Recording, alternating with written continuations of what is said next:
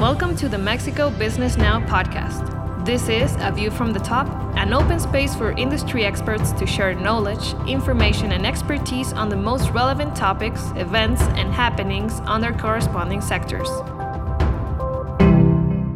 Welcome, everyone, to the newest edition of the Mexico Business Now podcast. I'm your host, Sofia, and today I'm here with Arturo Sánchez Correa, founder and CEO of Sofia. Sofia is a healthcare-oriented company that provides easy-to-use tools for people to change the way they take care of themselves. Arturo, thank you very much for being here with us today. It's an honor to have you. Thanks a lot for the invitation. I'm super excited to be here. We are very excited as well, Arturo. I would like to start the podcast off by giving you some space to introduce Sofia in your own words and for you to let us know what your role is in the company. What is it that you do? Yeah, so Sofia is a healthcare technology company. Our product is a comprehensive health insurance plan. It covers everything from minor expenses to major coverage. We operate in Mexico, primarily in Mexico City, but we have coverage throughout the country. And we've been live since November 2020. Today, we have products for businesses as well as for individuals. And in this year and a half, a little bit more that we've been operating, we've learned a lot and we've grown our user base a lot. So excited to share all the details. Could you talk to us about how this project started and what has led you here so far? Yes. So the story of how Sofia started goes back to 2018 when my two co-founders and myself, the three of us were living abroad. I was living in the UK and they were living in the US. All of us were working in technology. I was working in a venture capital fund, so technology, but from the investor side. And then one of them was working at Google and the other at Patreon. The three of us are Mexicans. Actually, we met each other when we were studying university here in Mexico. And we started talking about the idea of coming back to Mexico to start something.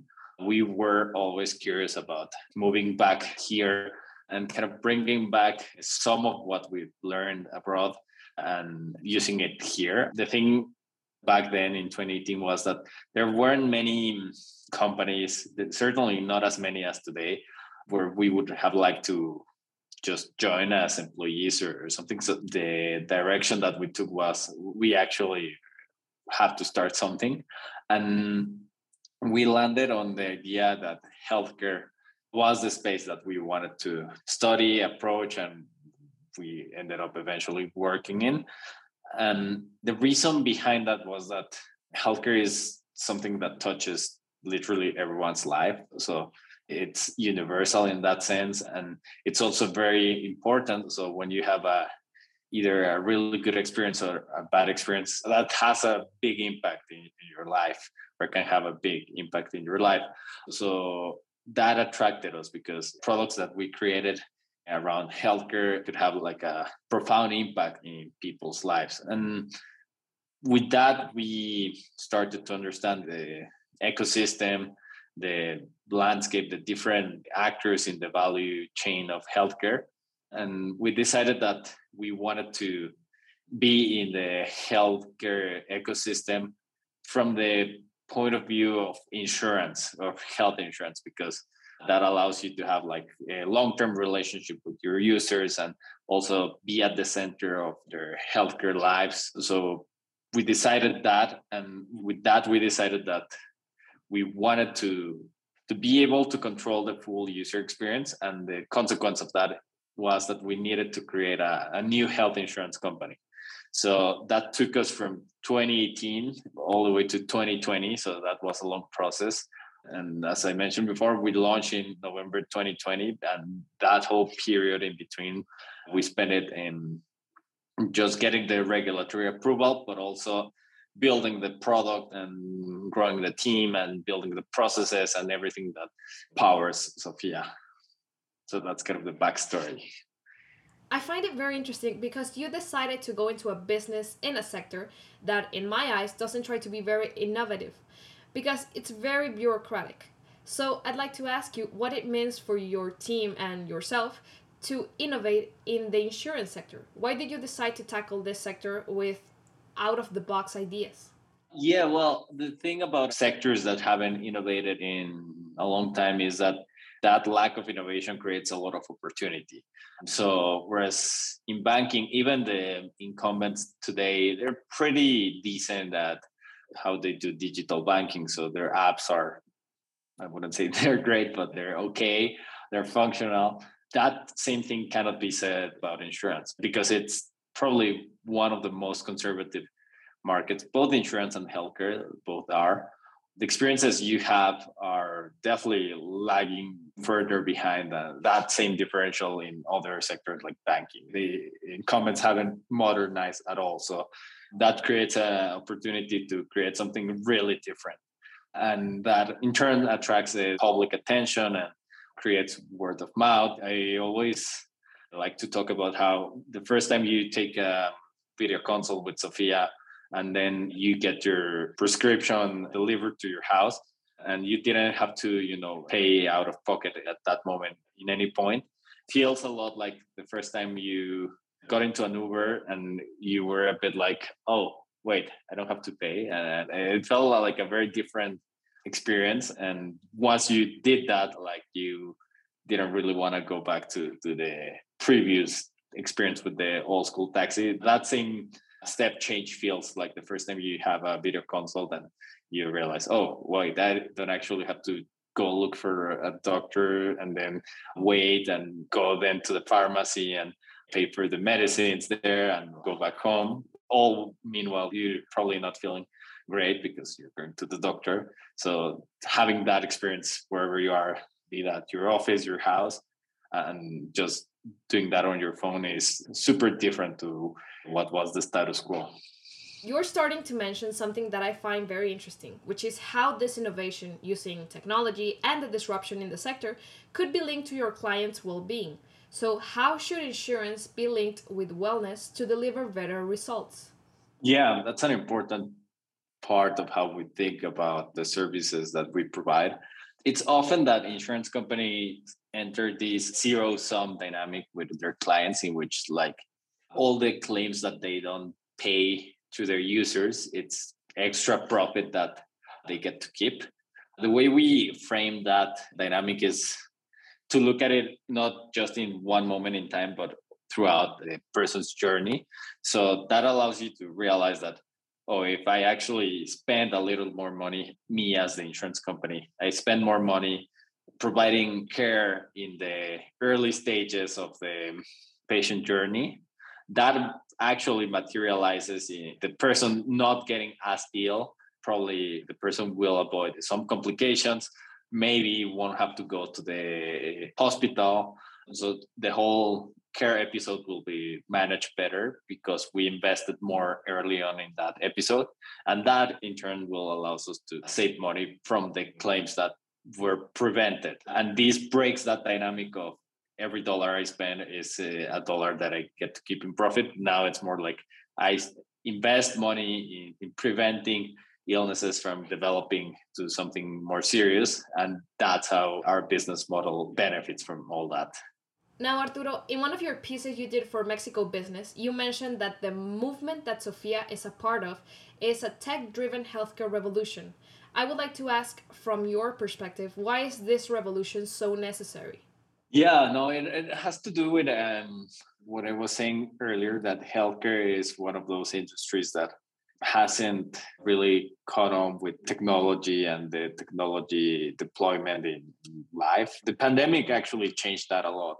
Pre-pandemic, I think from all angles, there was a little bit of skepticism about, oh, can I talk to a doctor through a video console? And will that work? Is that safe or is it effective? And when the pandemic hit, we were all forced to just try that. And the result of that was that, oh, it actually works. And that actually moved I would say, the evolution of tech adoption in healthcare a lot. Still, there is a lot of work to be done. So even though like now the public and physicians accept that technology can greatly improve how care is delivered, there are a lot of things where technology can have further impact, like, for example, in how hospitals are administrated and how data used to predictive and preventive medicine, how data is used to track patients and to monitor their health over time. So there are a lot of opportunities still to be taken advantage of in healthcare, and that has to do with its traditional being one of the slower sectors to adopt technology. And do you think this change is a real possibility, specifically in Mexico? Do you think people and the industry are ready for this change? Yes. I think people in Mexico, it's funny because we are very technology adept. If you look at the numbers, Mexico is actually quite fast to adopt technology. Sometimes resistance comes from the fact that products aren't built to match the actual needs of the public and of consumers, and rather they're just kind of imported in the version that they were first designed in the US or in Europe or wherever. But actually, it's very clear from the data that when a product resonates with the Mexican consumer is really fast to adopt it and to raise that change.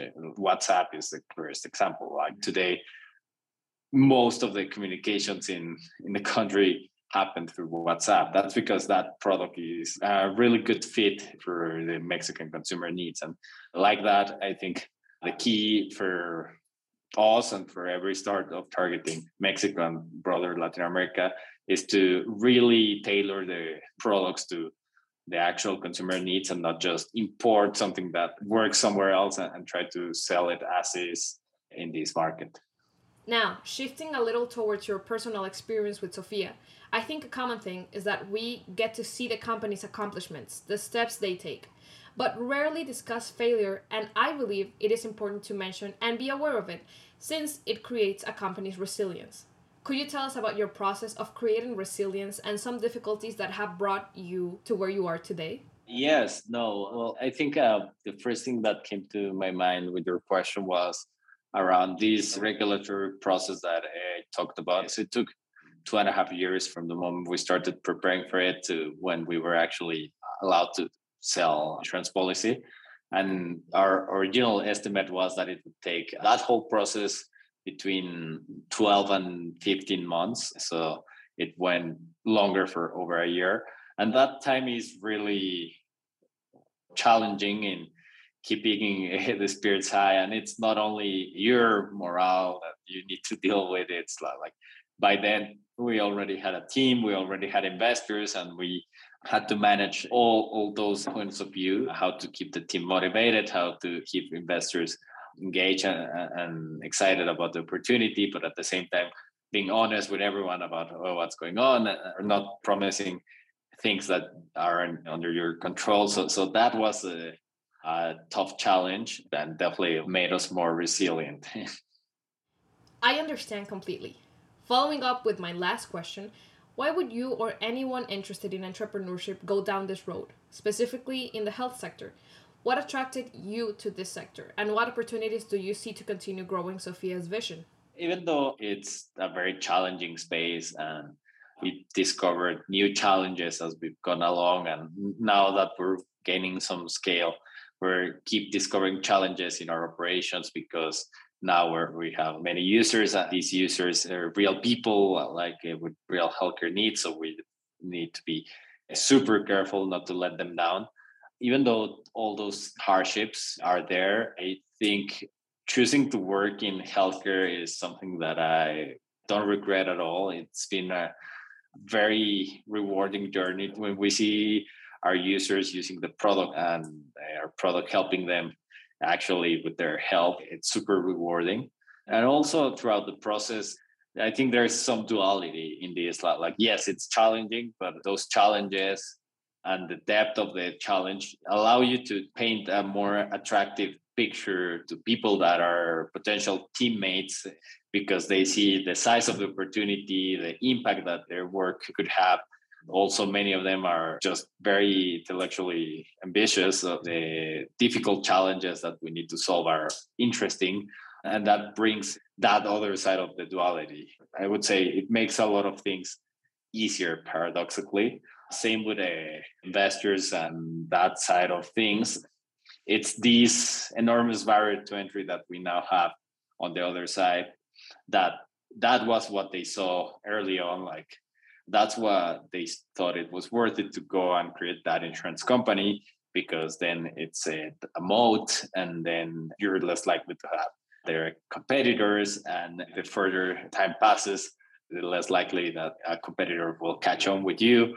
And in connection to just the depth of the opportunity or depth of the problem, it's the size of the opportunity. So it's a huge market coupled with these barriers to entry. It creates like a really interesting opportunity in the perspective of investors. So I would say, yeah, it has a lot of challenges, but there's a duality to these challenges, and it definitely has its advantages to build in the healthcare space.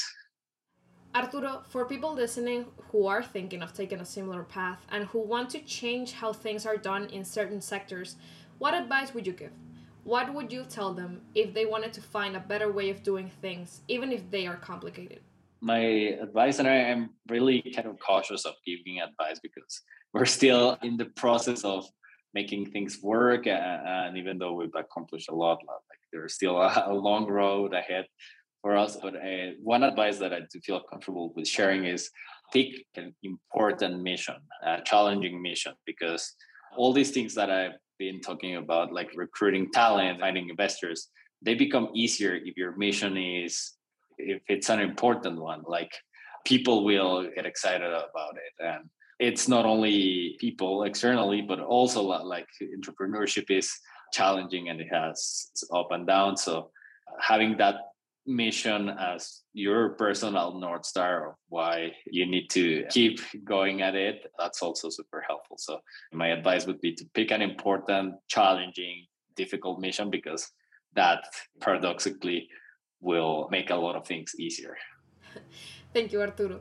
As our last question, if you could recommend a book to our listeners, something that was useful to you in your path, which one would it be? One that's fitting with what we've been talking today is I read this book called Endurance, which describes Shackleton's expedition to the Antarctic. And this was set in the 1910s, I believe, so early in the 20th century, and how they got stuck there for like 2 winters. And it just puts any struggle you might be going through in perspective. And it's a good reminder of just how much people can endure and how much the situation you may face could be a lot tougher. Thank you very much, Arturo. And thank you for joining us in this episode of the Mexico Business Now podcast. It was great to have you and to get a deeper insight of what Sofia is and where it is headed. Yeah, no, thank you for the invitation, and it's been a pleasure. Thank you. And for everyone listening, thank you for joining us in this newest edition of the Mexico Business Now podcast. Go check out Sofia and what it is doing on their LinkedIn, website, and social media. We'll see you in the next one.